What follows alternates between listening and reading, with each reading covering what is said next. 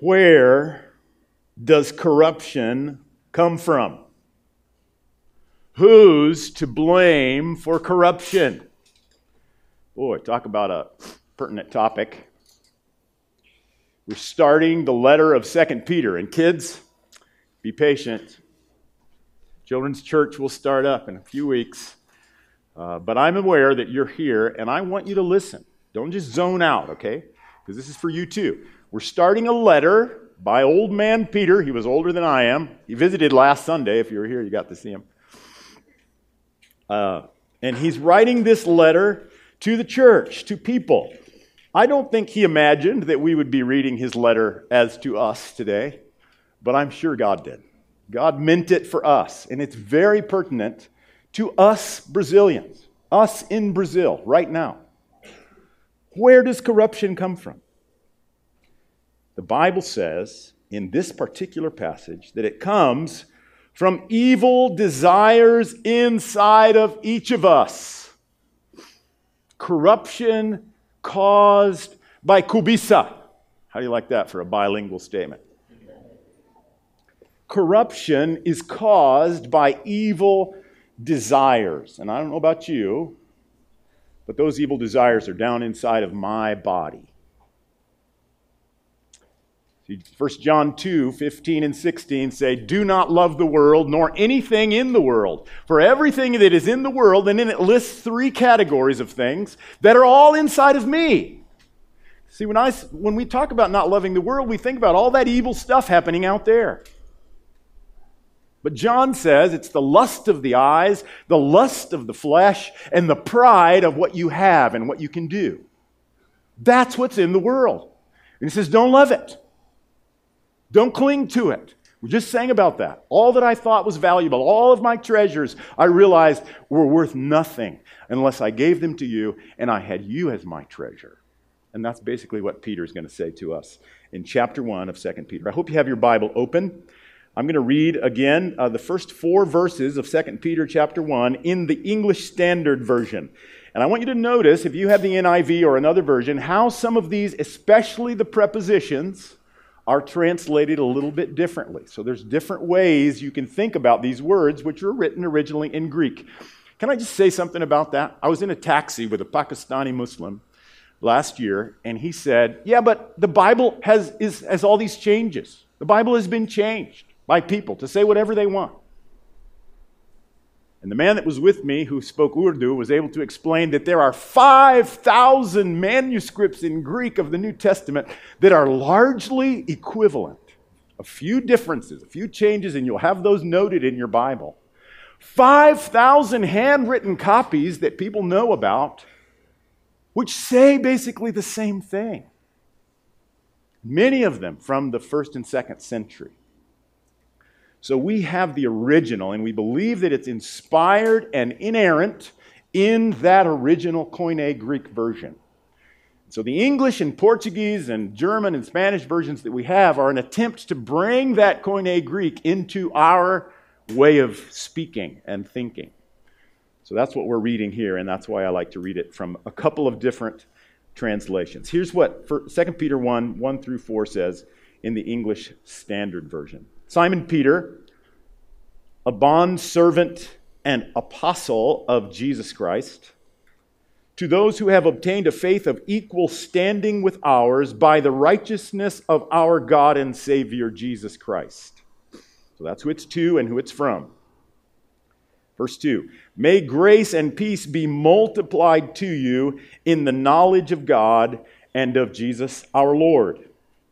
His divine power has granted to us all things that pertain to life and godliness through the knowledge of Him who called us to His own glory and excellence, by which He has granted to us His precious and very great promises, so that through them you may become partakers of the divine nature, having escaped from the corruption that is in the world because of sinful desires. Bow your heads with me one more time.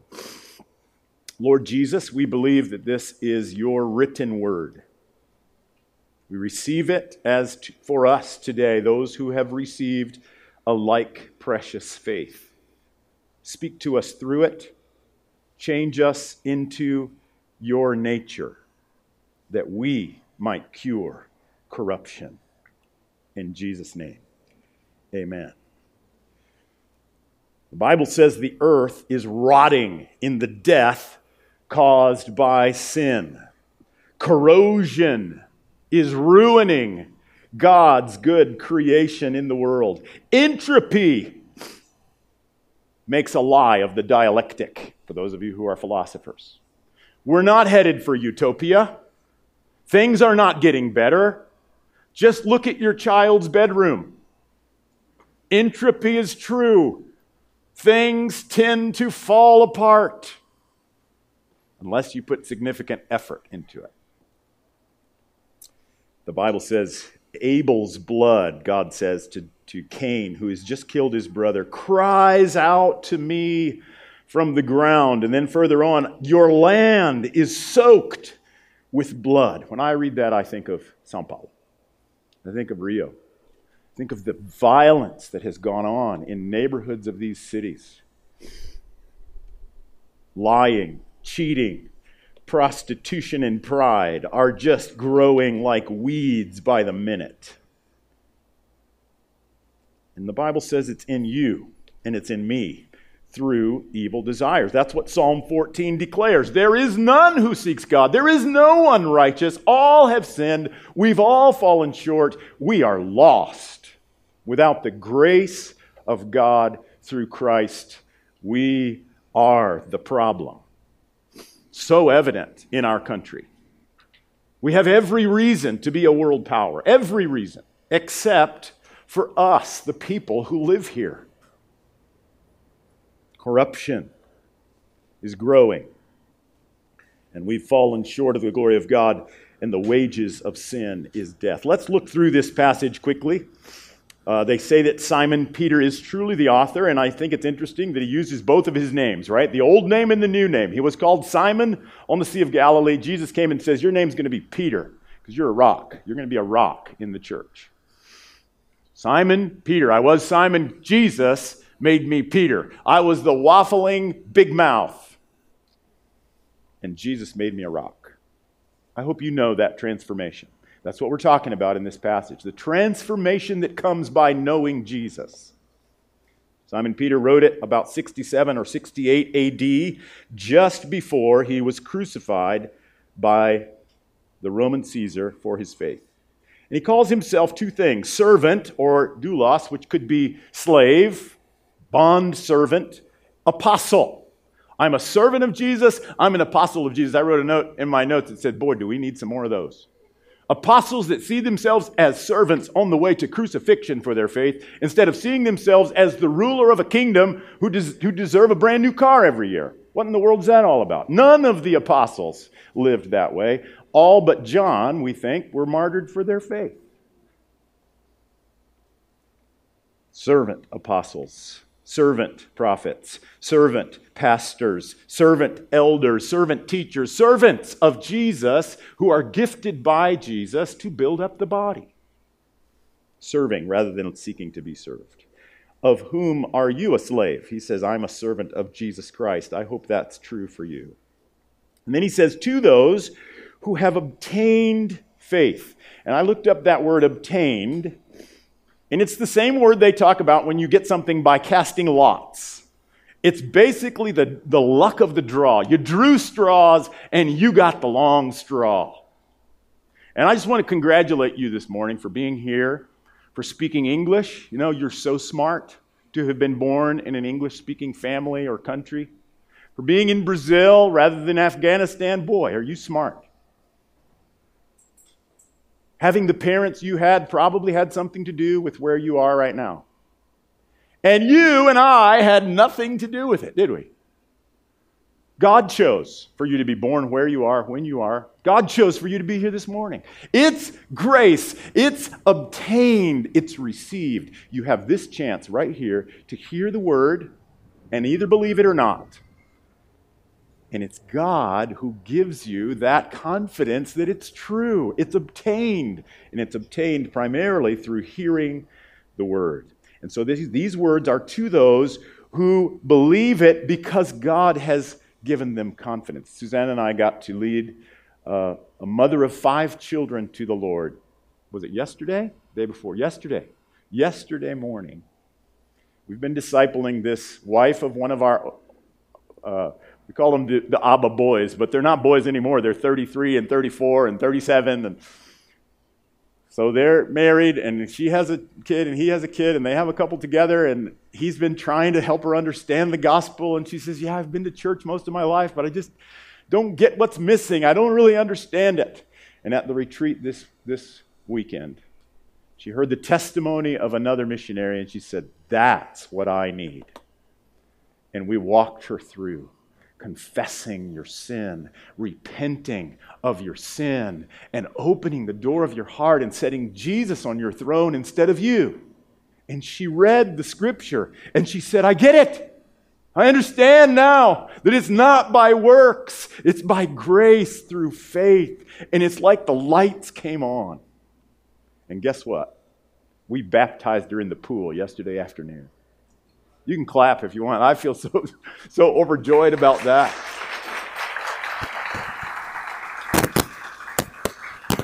So now, is that me? Popping? I don't know why. So now, 5 kids will obtain faith through their mother and father who have been given faith to teach them the word. If you've obtained faith, these words are for you. Those who have obtained a faith of equal standing with ours. How? By the righteousness of our God and Savior, Jesus Christ. See, Peter believed that Jesus was the God and Savior of the world. He believed Jesus was God incarnate. Jesus was Jehovah of all things. That's a big jump. That's great faith. But Peter's declaring that the righteousness of our God and Savior Jesus Christ gives us faith to believe and then imputes that righteousness to us through new birth and makes us His righteousness. We're going to talk about that a little bit further down.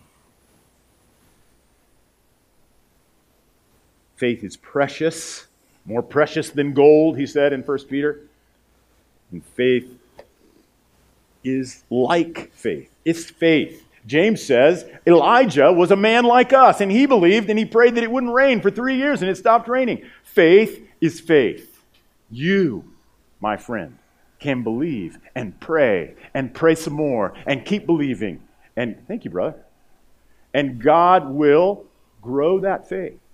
Like precious faith, Peter says. And then verse 2 says grace and peace multiplied. Not just added, multiplied. And I think of that as the more grace you express in the world, the more people start expressing it with you, and that becomes a geometric increase of grace and peace. The world is full of the opposite. So if grace is generous goodness undeserved, what would the opposite be? Covetousness, evil desires, get more than you give, never pay more than it's worth. Grab for yourself while the grabbing is good. Everybody else is doing it. The opposite of peace, obviously, is anxiety, which is a rampant pandemic. Grace and peace multiplied to you in what? Look at verse 2. I hope you're following along. In the knowledge of God. This is repeated a couple of times here. It's repeated down in verse 3 and then repeated in verse 8. Peter is talking about knowing God through Jesus Christ. He had the privilege of seeing, touching, hugging, swimming with, camping with, eating with, laughing and crying with the true incarnate Son of God. He and John and the rest of the apostles knew Jesus personally, face to face, in the flesh. We don't have that privilege. But he says in 1 Peter that those who have not seen him and yet love him are blessed even more. Do you know him? I'm not talking about knowing about him. Do you talk with him? I'm not talking about hearing physical voices. I'm not talking about seeing any visions. I'm Talking about walking with a friend who's there closer than a brother, inside your thoughts, behind your consciousness, giving you a peace that passes understanding and grace for somebody that cuts you off in the traffic. Now I'm meddling, right? Grace and peace multiplied in the knowledge of God, His power. I wore my No God shirt today. I hope you guys can see that. You know, I was wearing this shirt to the grocery store one day, and I had my coat on, and this real weird guy with piercings and long hair came out and said, "Hey, cool shirt, man." I thought, why is he liking my shirt? And I looked down, and it said, "No God." It says, "No God." So I hope you are getting that message and not this one. His power, here we are, starting with God again. Verse 3, His power has given us everything we need as we know Him better. Everything we need through our knowledge of Him to do what He wants us to do. We are called to His glory and excellence, or strong goodness, virtue. Your NIV, I didn't do anything. Your NIV, can I use just this one, Caleb? It's okay? All right. So the NIV says, by His glory and goodness He's called us. This one says, to His glory and goodness. The point is, God shines out with His glory and goodness to us and calls us to Himself, to be like Him through the divine nature. I think it's interesting that Romans 3:23 says we have fallen short of His glory. I asked the Lord to sort of give me an idea. What is this glory? It's not just like rays of sunshine. It's much more palpable than that. The glory of God is a theme that you can dive into in the Bible. And the best I can express it right now is through Psalm 16, which says, at His right hand are pleasures forever, and joy in its fullness. Fullness of joy and pleasure that never ends. My friends, that's what I'm looking for through my lust of the eyes, lust of the flesh, and pride of life. I think that following my gut, my appetite, will give me pleasure and joy. Fun. Right? That's how you put pleasure and joy together. For my kids, the world's about fun. Have more fun. Have fun all the time. We could just laugh all the time. That would be great. Guess what? I think we can in heaven, because it's joy unspeakable, joy in its full, and pleasure that never ends. And it's at the right hand of God for those who are holy in His presence. That's what He's calling us to. Be good like me, be glorious like me through my nature in a dark world. We ought to keep going. This is a calling for everyone. Then he says, by which. It's a little complicated to figure out what is the antecedent of that word which. By glory and goodness, by our knowledge of God, or by His power. I just kind of put them all together and said, I think it's all three.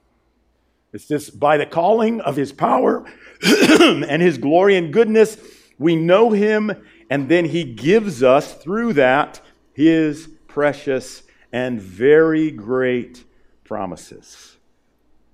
And that's repeated. He's granted to us. He's giving these things to us. We are obtaining them by His grace, His precious and very great promises. I looked up some of those this week, and I found an interesting website. For those of you who didn't have a promise to say this morning, go to www.greatandpreciouspromises.org. Very interesting. The promises of the Bible divided into categories. Now, you have to be careful with context, right? Because a text away from context is a pretext. You can't just lift a promise out of the Bible and claim it. Read the story, know the story, identify with God and His people, and then say, I, as a follower of Jesus, claim that promise for me. We've done that at our house. You can do it too. Let me read a couple of promises that you can grab onto and that might just lead you to knowing that Jesus is God. In Genesis 3, when man and woman fell to the temptation of Satan, God curses the serpent, and in the curse He gives a promise. Listen to what it says. Genesis 3:15, I will put enmity between you and the woman. That's a promise. between your offspring and her offspring. Paul defines that offspring as Jesus himself. He, God says, will bruise your, Satan's, head. You will bruise his heel.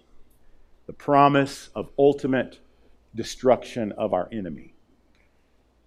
Of course, Jeremiah 31 is the new covenant. God says, "This is the covenant that I will make with the house of Israel after these days, declares the Lord. I will put my law within them. I will write it on their hearts. I will be their God, and they will be my people. No longer will one teach his neighbor, each his brother, saying, 'Know the Lord.' For they will all know me, from the least to the greatest, declares the Lord. For I will forgive their iniquity and will remember their sin no more." When Peter's talking about the promises of God, this is what he's talking about. Does anybody have a Kleenex? There's no Kleenex up here. Thank you.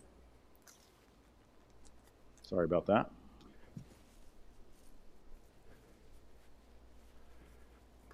But maybe we don't have to go that far back.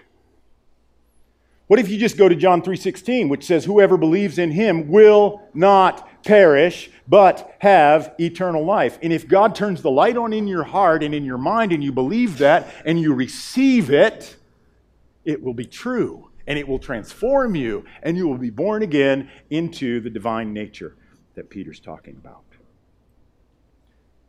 Just ending, verse 4, "So that through them what? The promises, you may become partakers of the divine nature." We become like God. We become sons and daughters of the Most High, who shine with his glory and goodness instead of with the dark covetousness and corruption of the world. Escaping from corruption that is in the world because of sinful desires. Believing the promises of God and knowing him cures corruption, first in me and then in the world. Here's how I put these pieces together. His righteousness, God's righteousness, primarily through Jesus, and power give us everything we need through our knowledge of him, so we know him better and believe his promises so much that we start to live by them while we wait for their fulfillment. So we read the story in our daily reading this week of Abraham and Lot. Remember how Abraham and Lot grew, their flocks grew, their servants fought, they didn't have enough room, and they came together and had a meeting, and they said, there's no room for all of us to live in the same place, so we need to separate. What happened? Now Abraham's the patriarch. Lot's the young man with no family that Abraham has taken under his wing, his nephew. Abraham had every right to say, "Lot, you go over there, because there's no room for you here." Lot would have had to obey. But Abraham, the father of faith, says to Lot, "Lot, look wherever you want. You take what you want, and then I'll take the other side. I'll take what's left over." My friends, that's grace. That's grace. Lot looked at the valley of the Jordan, said, "Woo, that's where the power is. That's where the money is. That's where the jobs are. That's where the comfort is. I'm going to go down there." And he walks off with his flocks and his servants and his family, and he goes to what we know now is Sodom and Gomorrah. Abraham stays behind, standing on the hill, and God comes to him. This is Genesis chapter 13. And God says, "Abraham, look in every direction to the horizon." And I picture Abraham doing this. And then God says, "Everything you see will be yours and your descendants forever." Everything you see, walk through the land. It's all yours. It's mine now, but I promise that I will give it to you and your descendants forever. Now, if Abraham believes that promise, how will he live? Graciously. Want a piece? Here you go. It's all going to be mine anyway. Forever. Want some money? Who needs money? My Father owns it all. He knows where all the hidden gold is in the whole world. He owns the cattle on 1,000 hills. You need some? I don't have a lot, but I'll give you what I have because my Father has all the rest. Need to do something dangerous? Need to live in Iraq and teach English to refugees? So what? I have eternal life. Nothing can take that away from me. Need to support a missionary? Sure. I don't have everything you need, but I've got some here. Gracious living like God is gracious, and grace and peace multiply because we believe the promises of God that all will be well.